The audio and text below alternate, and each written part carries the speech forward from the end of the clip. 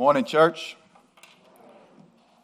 I joked with Justin previously, and I said, tell me it's going to be bluegrass.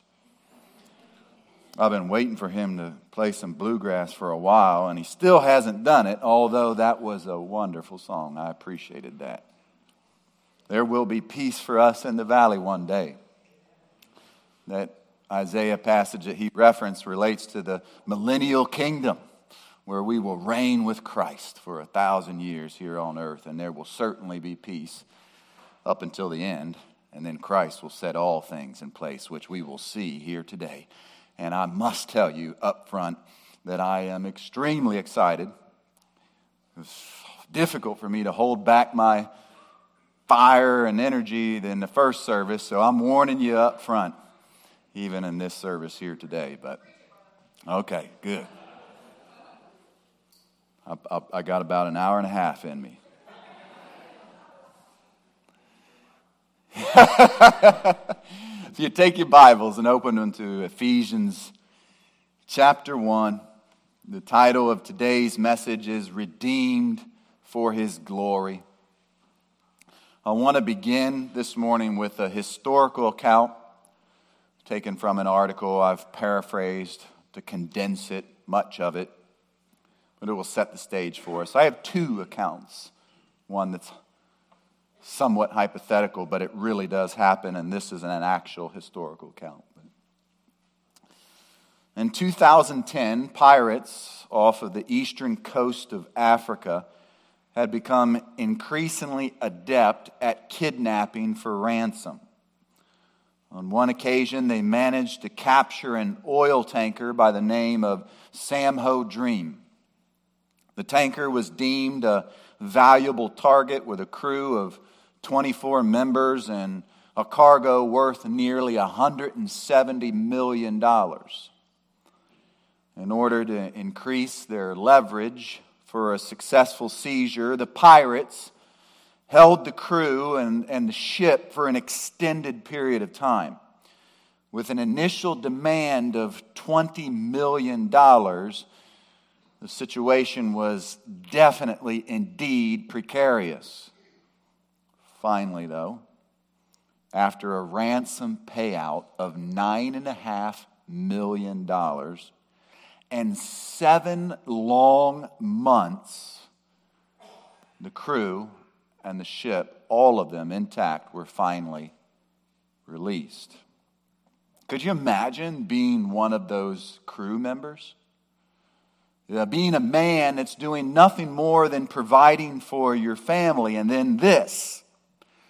In many respects, probably already separated from your family for a period of time as you're out to sea. Now, I don't know all the details of this Samho Dream circumstance, but I'm guessing there was little to no contact with loved ones during this encounter. Perhaps for some of those men and the crew on that ship, they might have wondered whether or not they would see their loved ones again. What's more, before the euphoria of being actually rescued, I'm sure internally many of them would have thought, why me? Why am I in this situation? I have a family to get home. I'm just out here providing for my family. I've done nothing to deserve this. Allow me to offer another rescue illustration which continues to lay the groundwork for us. There are many examples of men and women who unfortunately have been wrongfully convicted of specific crimes. I read some of the stories, which I won't share with you here this week. It was fascinating and amazing and sad in many respects. Some of these individuals served years in prison, wrongfully accused. That said, whether it was a ransom for rescue for the Samho Dream, or DNA evidence that brings to light a false conviction, consider the feelings that would have transpired after circumstances such as that. Pure elation, relief. I can't even begin to imagine serving decades in prison for a crime that you did not commit, and then what it would be like to then be released.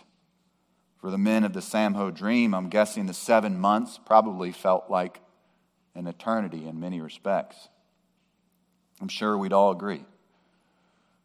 We'd be at a lack of words to describe the totality of emotion that would prevail in circumstances such as that. And yet, with these two illustrations, the release was for the innocent.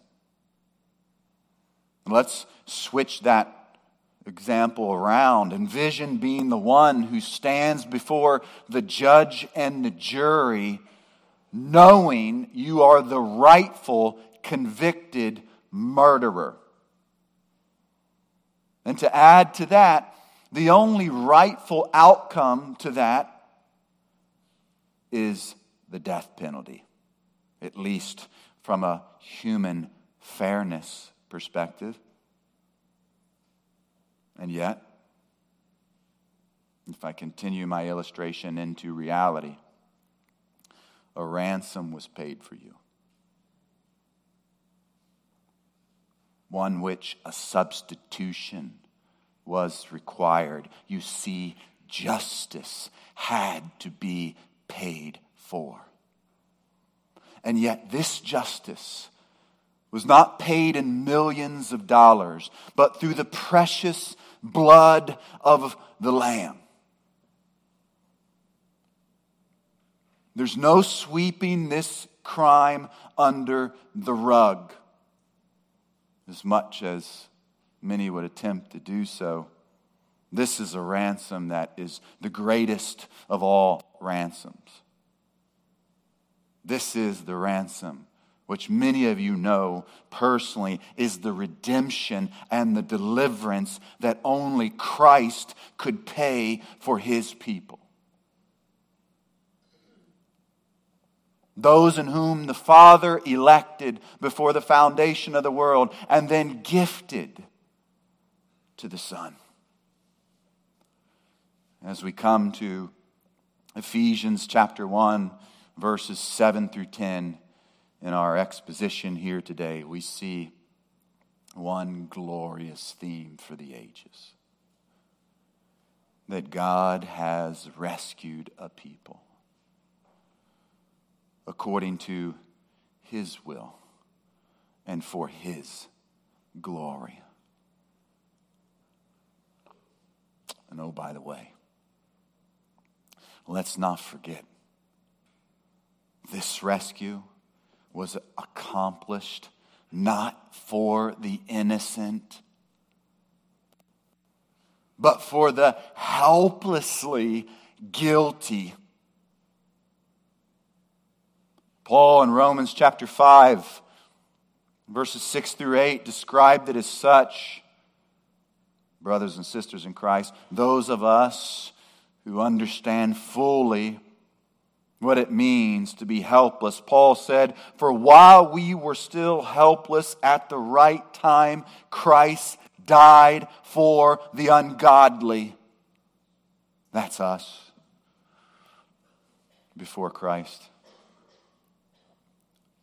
"For one will hardly die for a righteous man, though perhaps for the good man someone would dare even to die. But God," those two wonderful words, "demonstrates his own love towards us in that while we were yet still sinners, Christ died for us."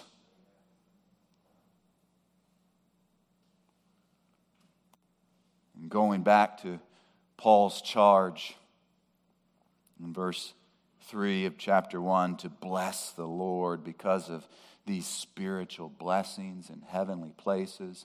Today, beloved, I want us to stand in awe with hearts dancing for joy as we examine what does redemption reveal. In these 4 verses, we'll see 3 certainties in response to that question. And hopefully and prayerfully, 3 certainties that continue to drive us even more to be a people that, as we discussed last week, practice that Hebrew concept of wisdom, skill in living, life application, hearts dancing for joy, as Spurgeon said. With that said, are you ready? Would you stand with me, please? Let's read Ephesians 1, verses 7 through 10. Our passage for today, God's inspired, inerrant, infallible, authoritative, and living word. Ephesians 1, verses 7 and 10 reads, "In him we have redemption through his blood, the forgiveness of our trespasses according to the riches of his grace, which he lavished on us. In all wisdom and insight, he made known to us the mystery of his will according to the kind intention which he purposed in him, with a view to an administration suitable to the fullness of times. That is, the summing up of all things in Christ, things in heaven and things on earth." Amen. You may be seated.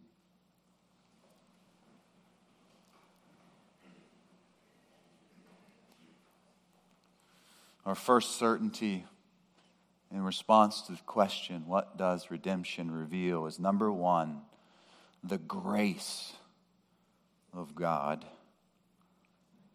If we think of election, as we've looked at for the past 3 weeks, as producing a heart that just dances for joy, without a doubt, it only continues to do so as we consider the grace of God in the redemption of our Lord. That said, if grace can be defined as, which it commonly is, and it is a good definition, as unmerited favor, then how does redemption reveal this grace? How does redemption reveal this unmerited favor? How does it create a heart that dances for joy? First off, it's critical for us to grasp that those in whom the Father elected, Christ, and here's my emphasis, will redeem. This verb to have here, it's written in a way that communicates reality. This is not a possibility. This is a certainty. This takes us back to our life of assurance from last week.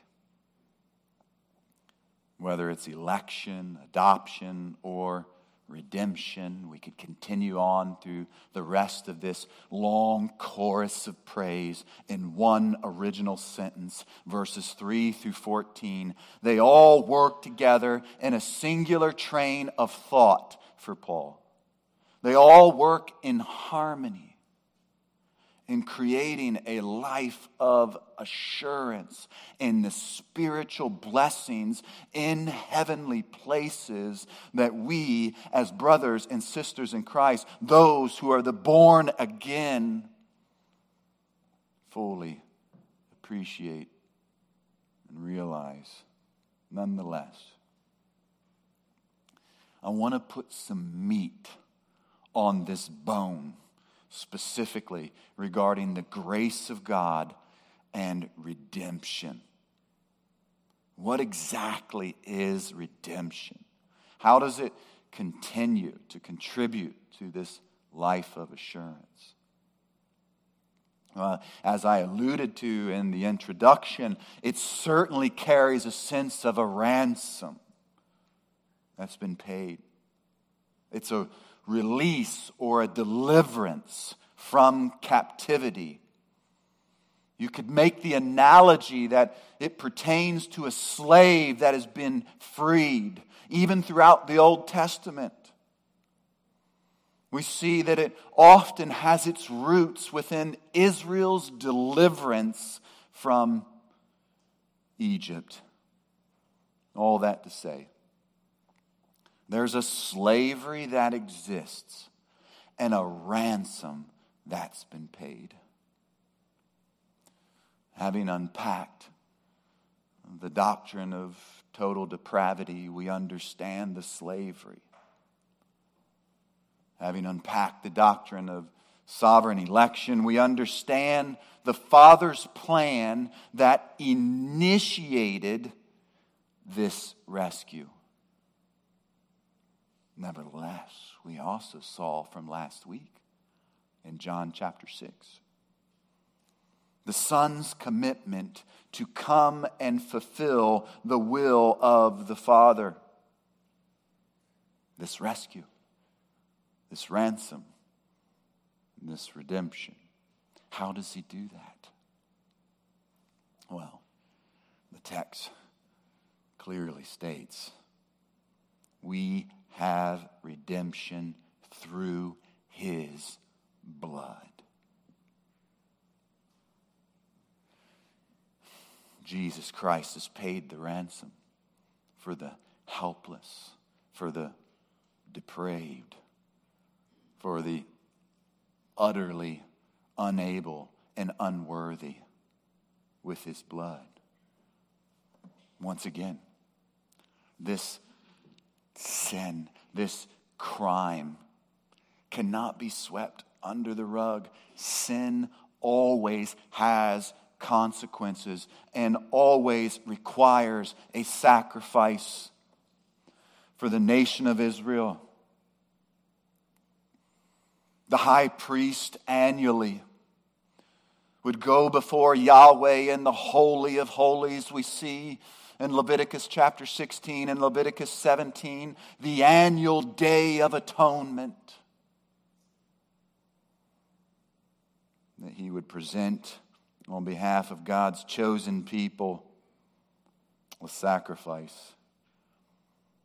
In Leviticus 17:11 we read, "For the life of the flesh is in the blood, and I have given it to you on the altar to make atonement for your souls.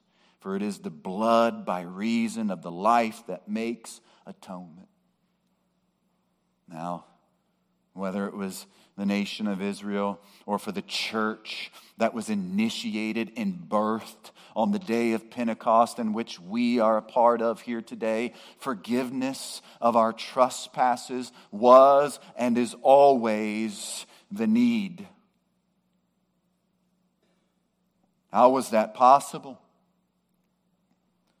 For Israel, there was only somewhat of a temporary, not final atonement or redemption. As we just stated, the Day of Atonement needed to be enacted on an annual basis. That said, in Christ's redemption, in his covering with his precious blood, there was a total and perfect release from the obligation of guilt and sin that comes inherently as a consequence. There was a rescue from our slavery to sin. I want us to see the magnificent grace of God that we now experience in this redemption. In order to do that, turn with me over to the book of Hebrews.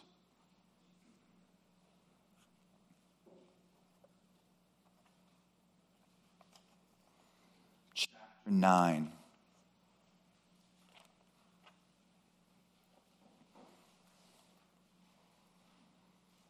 As we consider this redemption and this covering, and which will lead to this realization of assurance that we have in the grace of God. Hebrews chapter 9, I'll read verses 11 and 12, and then I want to read one verse from chapter 10.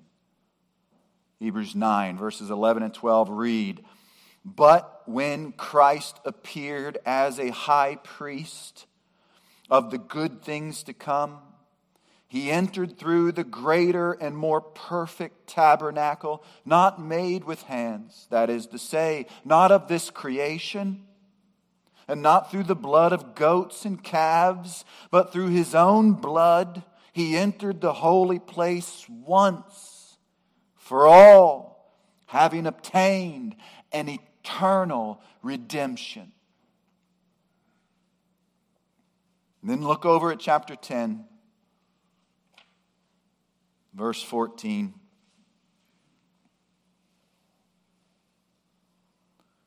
"For by one offering He has perfected for all time those who are being sanctified."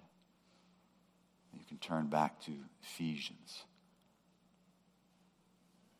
Beloved, here's what I want you to see concerning this incredibly assuring, encouraging, refreshing, if we use our Proverbs 16:22 from last week, fountain of life. I planted this seed several weeks ago, and only now are we beginning to see it come to fruition in its fullness. But the reality that disunity cannot exist within the Trinity is crucial to understand. It would be a contradiction to the one essence and being of the triune Godhead. If you recall, we said, so to speak, that God the Father, God the Son, and God the Spirit cannot be on different pages concerning the will of God. That said, here's this fountain of life, encouragement that I want to share with you. Those in whom the Father elected and gifted to the Son according to His will are the exact same ones that Christ came to shed His blood for. He came not to do His own will, but to do the will of the Father, once for all, perfected for all time. In 2 weeks, we'll see this perfect unity in the Spirit as He seals those in whom the Father chose, those in whom the Son redeemed. Those, as we saw in John chapter 10, He called by name. Those in whom, as Paul says in Galatians chapter 2, verse 20, as he applies it to himself, we can apply here today, who loved me, who gave Himself for me.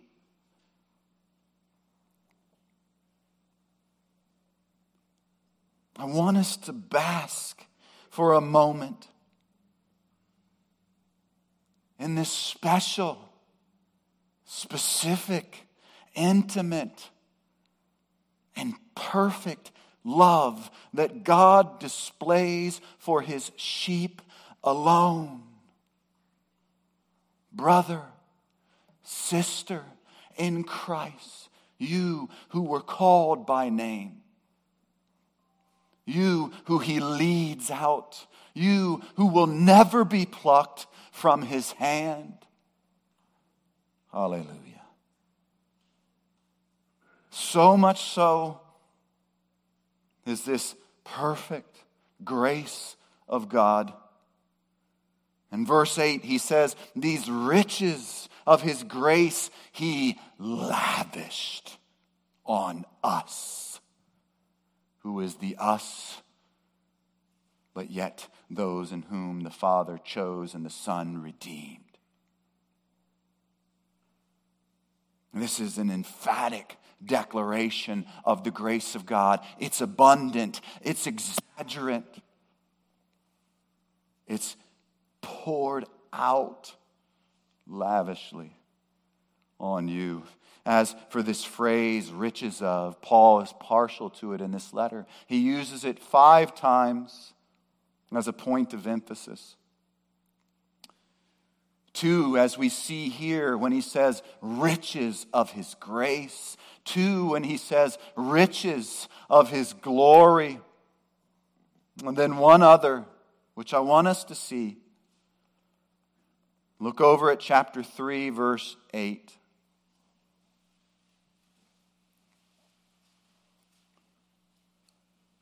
As Paul says, to me, the very least of all saints, this grace was given to preach to the Gentiles the unfathomable riches of Christ.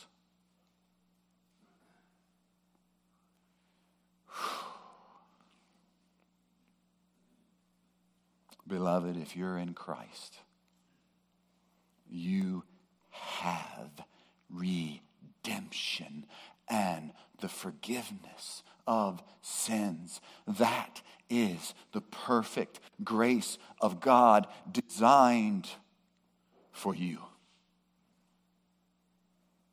That is unmerited favor for a people who were nothing but sons of disobedience, pursuing the lust of their flesh.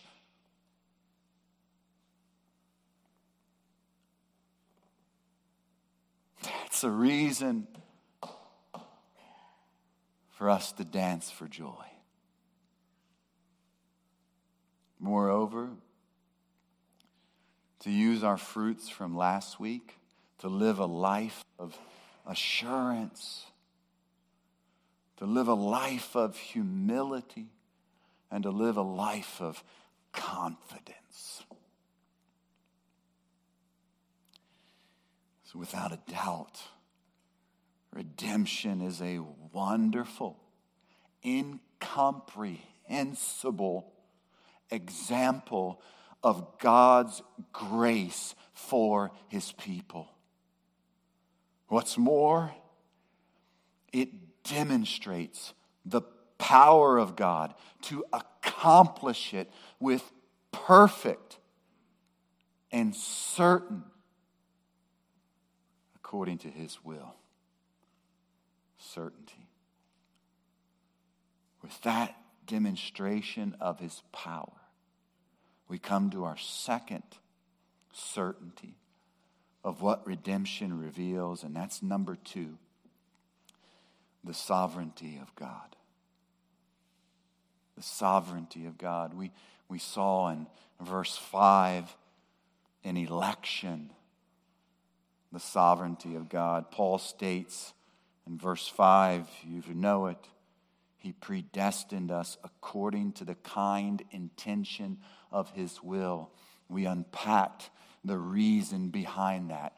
It's because of his will. With redemption, the sovereign and unified and perfect will of God continues to be on display. In this section, to begin with, in verse 7, we see these 2 words that we've already identified as a major theme for Paul in this letter. In him, or in Christ, used nearly at least 22 times throughout this letter. All of them communicating an absolute dependence and awareness of the power of God as opposed to any power or strength in man. What's more, as you look at this symphony of praise, which we cannot, even though we're focused on verses 7 through 10, we cannot pull away Paul's context of this one unified thought in verses 3 through 14. Within that thought of praise, look at his repeated use of the preposition according to. Even in this one sentence, verses 3 through 14 in the original language, Paul uses it 4 times. I want us to see each of these times in context as it continues to contribute to what does redemption reveal in light of the sovereignty of God.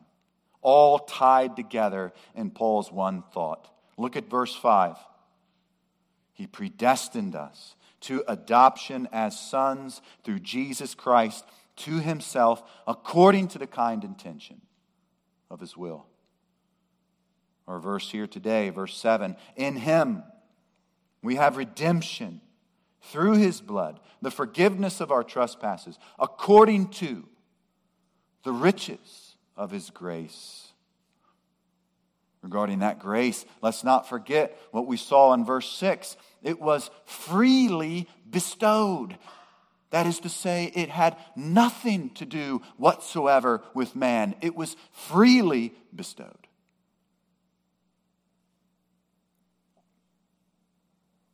And then in verse 9, he made known to us the mystery of his will according to his kind intention, which he purposed in him. You'll remember in our exposition of verse 5, this word, kind intention, relates to his good pleasure. And then one more in verse 11, which we will deal with next week. In him we have also obtained an inheritance, having been predestined according to his purpose. So, within this one original sentence, we can summarize the sovereignty of God as such. Sovereign election, redemption, and revelation are all according to his will, his grace, his pleasure, and his purpose. Might we say, as we stated several times now, let him who boasts, boast in the Lord. Amen. Moreover, look at verse 9 once more. He made known to us the mystery of his will according to his kind intention, which he purposed in him. Now, we'll deal with this mystery in our next certainty, but for now, notice the mystery revealed was purposed in him. That's to say, this redemption, which was all of God, and the revelation that it produces, was prepared beforehand.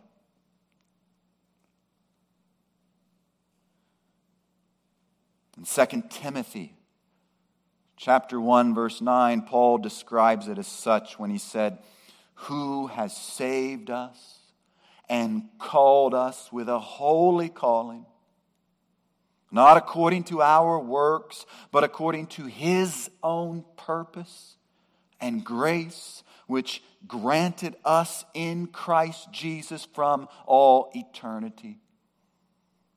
Do you see the divine connection of Scripture throughout? Scripture interprets Scripture. The grace of God in redemption is according to the sovereignty of God, planned in eternity past, all for His own purpose. Now, before we look at the ultimate fulfillment of that purpose in our third certainty, I want to offer a quick thought for our hearts to dance, if you will. As we saw from last week, I keep mentioning that Proverbs 16:22, which states that understanding is a fountain of life to those whom have it. You know, you are the redeemed of the Lord. And as the old song says, let us say so, amen? But that said, how might we apply this fountain of life, this skill in living, in light of these unfathomable riches of Christ? How might we respond to the fact that we have been redeemed and we say so? Scripture is always the best illustration, apart from any ship that's ransomed or prisoner that's been exonerated. For that, turn back to Romans chapter 6 as we ask the question, how might we apply skill and living in light of these unfathomable riches of Christ, the grace of God, the sovereignty of God, all being revealed in those in whom He's redeemed? How might we respond? Romans chapter 6. Listen to these words and let them resonate deep down within your heart and soul. Verses 1 through 7 read, what shall we say then? Are we to continue in sin so that grace may increase? May it never be. How shall we who died to sin still live in it? Or do you not know that all of us who have been baptized into Christ Jesus have been baptized into His death? Therefore we have been buried with Him through baptism into death, so that as Christ was raised from the dead through the glory of the Father, so too we might walk in newness of life. For if we have become united with Him in the likeness of His death, certainly we shall also be in the likeness of His resurrection. Knowing this, that our old self was crucified with Him in order that our body of sin might be done away with, so that we would no longer be slaves to sin. For he who has died is freed from sins. Friends, the perfect, once and for all ransom has been paid for you if you are born again in Christ here today. Whether it's anxiety, whether it's a wandering eye, or whether it's a quick temper, whatever sin it is that easily entangles the best of us, walk in the newness of life that we have been delivered for and to. Going back to the hostages of the Sam Ho dream, I'm guessing that after their ransom and rescue, they had a much greater appreciation of life. Amen? How much more so should we? Amen? That's a bigger amen there.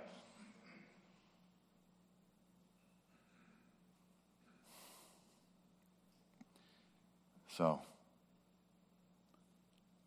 I mentioned an ultimate purpose that flows forth from what redemption reveals. It's this ultimate culmination where we find our final certainty for today. And that's number 3, the glory of God. Turn back to Ephesians if you're still in Romans, which I was. And look again at verse 9. He made known to us the mystery of his will according to his kind intention, which he purposed in him. We need to briefly address the meaning of this word mystery before we focus our primary attention on verse 10. Throughout Scripture, this word is rightfully understood as a previous truth that was misunderstood or not even known, which has now been revealed to a specific or special group. For example, in Matthew 13:11, we read, Jesus answered them, "To you it has been granted to know the mysteries of the kingdom of heaven, but to them it has not been granted." Or even within this letter, we see 2 other key references to this mystery regarding Jews and Gentiles and Christ and the church.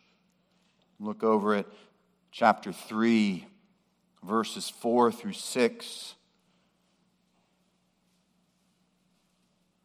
He says, "By referring to this, when you read, you can understand my insight into the mystery of Christ, which in other generations was not made known to the sons of men, and as it has now been revealed to his holy apostles and prophets in the Spirit."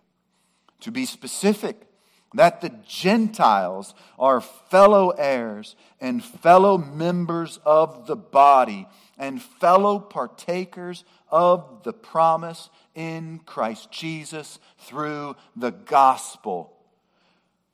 That is a mystery, Gentiles, that we should certainly celebrate as it has been revealed to us that we are fellow members of one body, fellow partakers of the promise which is in Christ Jesus. And then one other over in Ephesians chapter 5, as he closes out that chapter. I mentioned this in the first service. I can't wait to get to this chapter. We're going to have some marriage counseling in Ephesians 5. Rich counseling that I need and we all need. But it'll be a while before we get there, especially if I keep going at this rate. That said, mystery. Ephesians 5:31 and 32.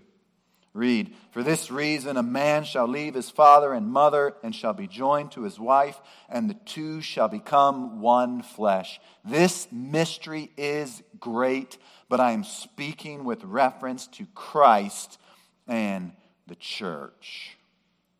So,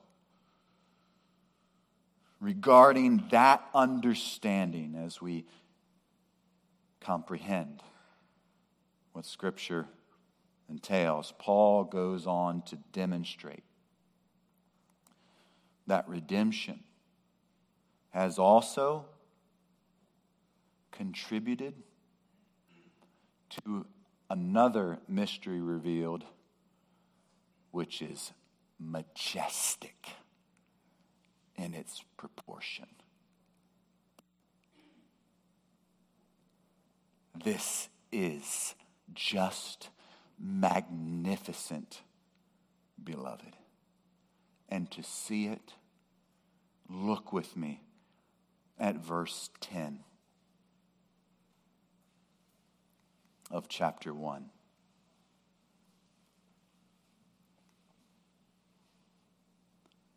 With a view to an administration suitable to the fullness of the times. That is the summing up of all things in Christ, things in the heavens and things on the earth. You know, as we look around the world that we live and operate in, it can truly be discouraging at times.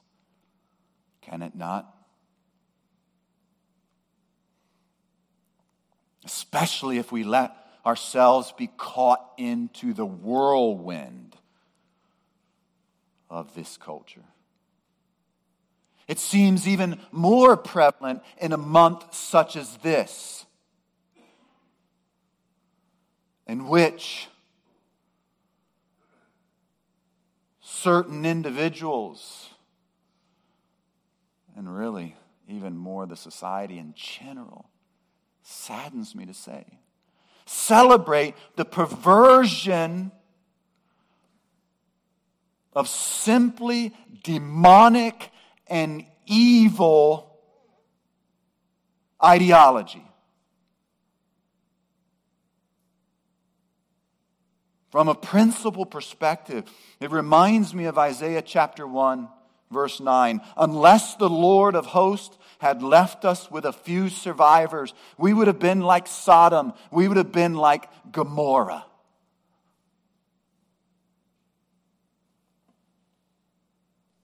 Well,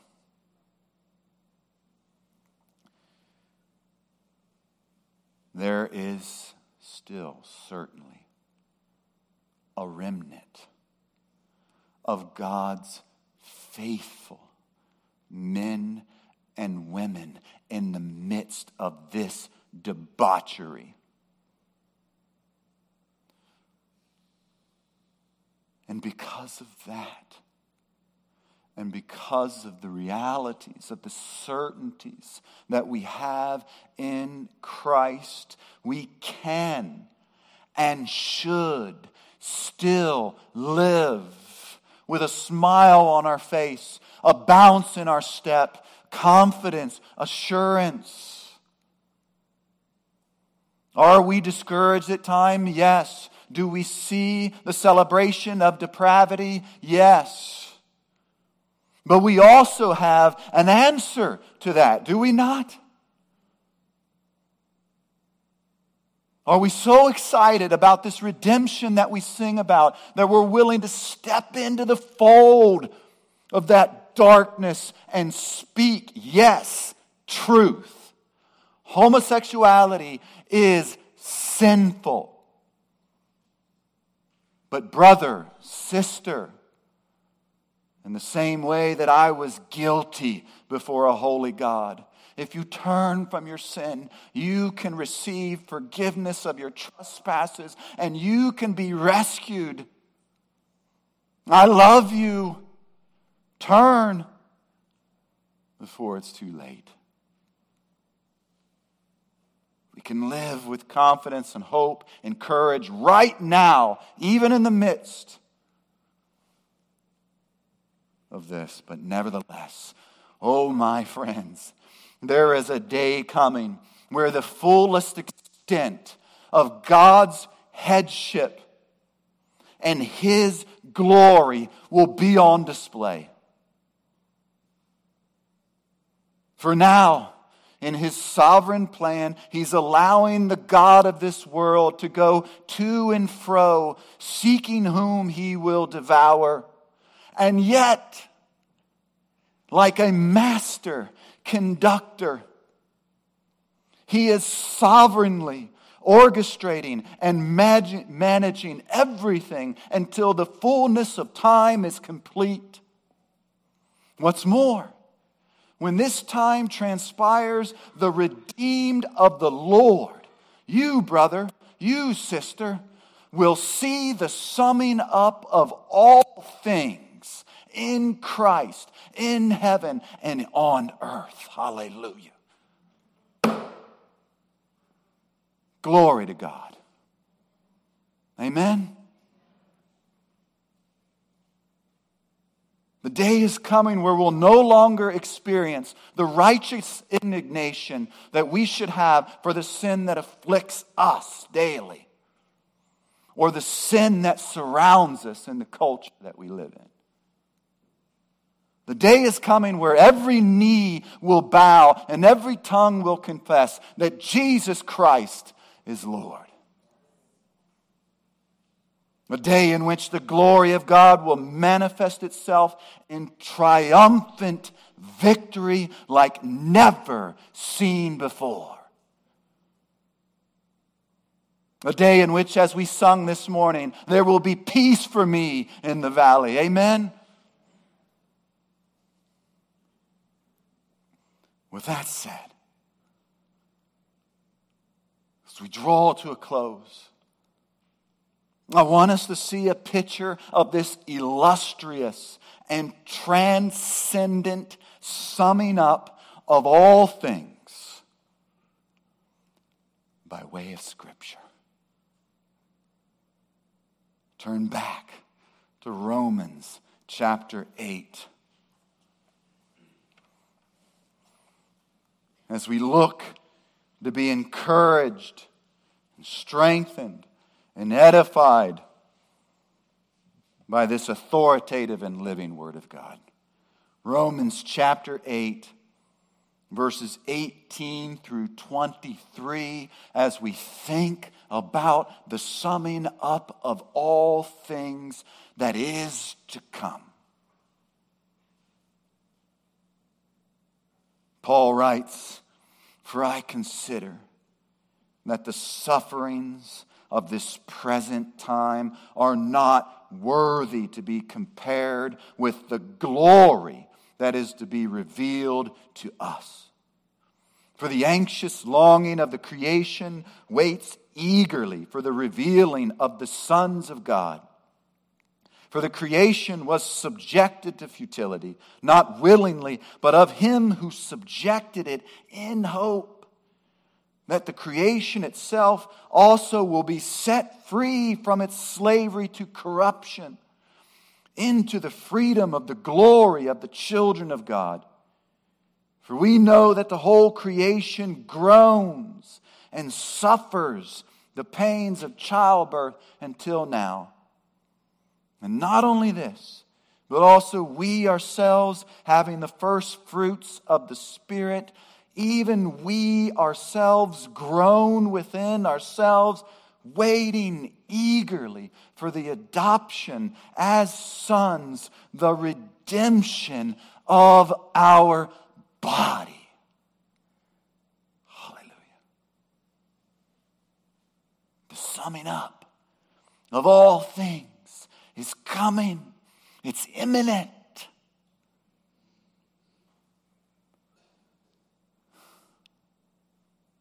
Friends, indeed, creation and all of mankind is cursed because of our forefather Adam. Oh, but God the Father, in His infinite sovereign plan, chose to elect you, brother, sister. He called you by name. He leads you out as His sheep. Oh, but God the Son came in perfect submission to the will of the Father to redeem those who were gifted to Him. Oh, but God the Spirit will seal you and assure you, completing in perfect harmony and unity what was designed specifically and specially for you, dear saint. Hallelujah. Ooh, the grace of God never ceases to amaze. Why did he do this? It was all according to his purpose, his will, his pleasure, and his glory. Amen? And for that, we can sing with all the saints of old, "Blessed be the name of the Lord. Let the redeemed of the Lord say so." Amen? We can live with victory. We can live with skill in living. We can experience a fountain of life like no other in the here and now, and one day at home for eternity. Never again to deal with the pains and the trials of this world, but to live in peace in the valley. Hallelujah.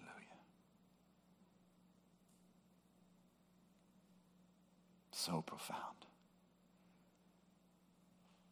Would you pray with me?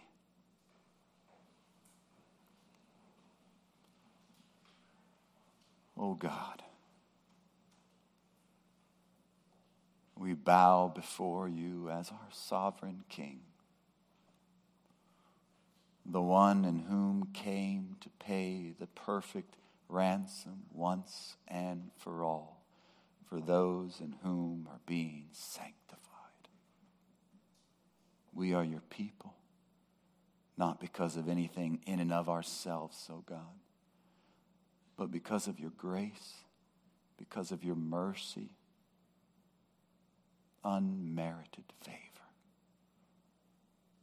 And oh Lord, as we revel, as we glory in all that you have freely bestowed upon your people,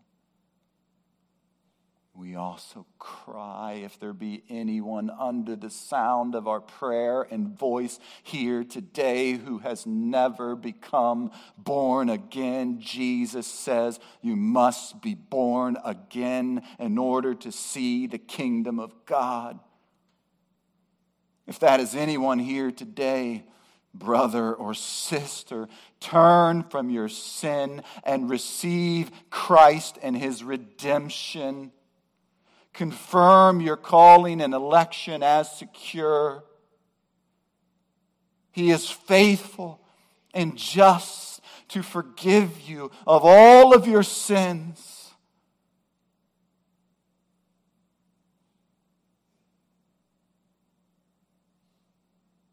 In the precious and mighty name of our Lord and Savior Jesus Christ. Amen.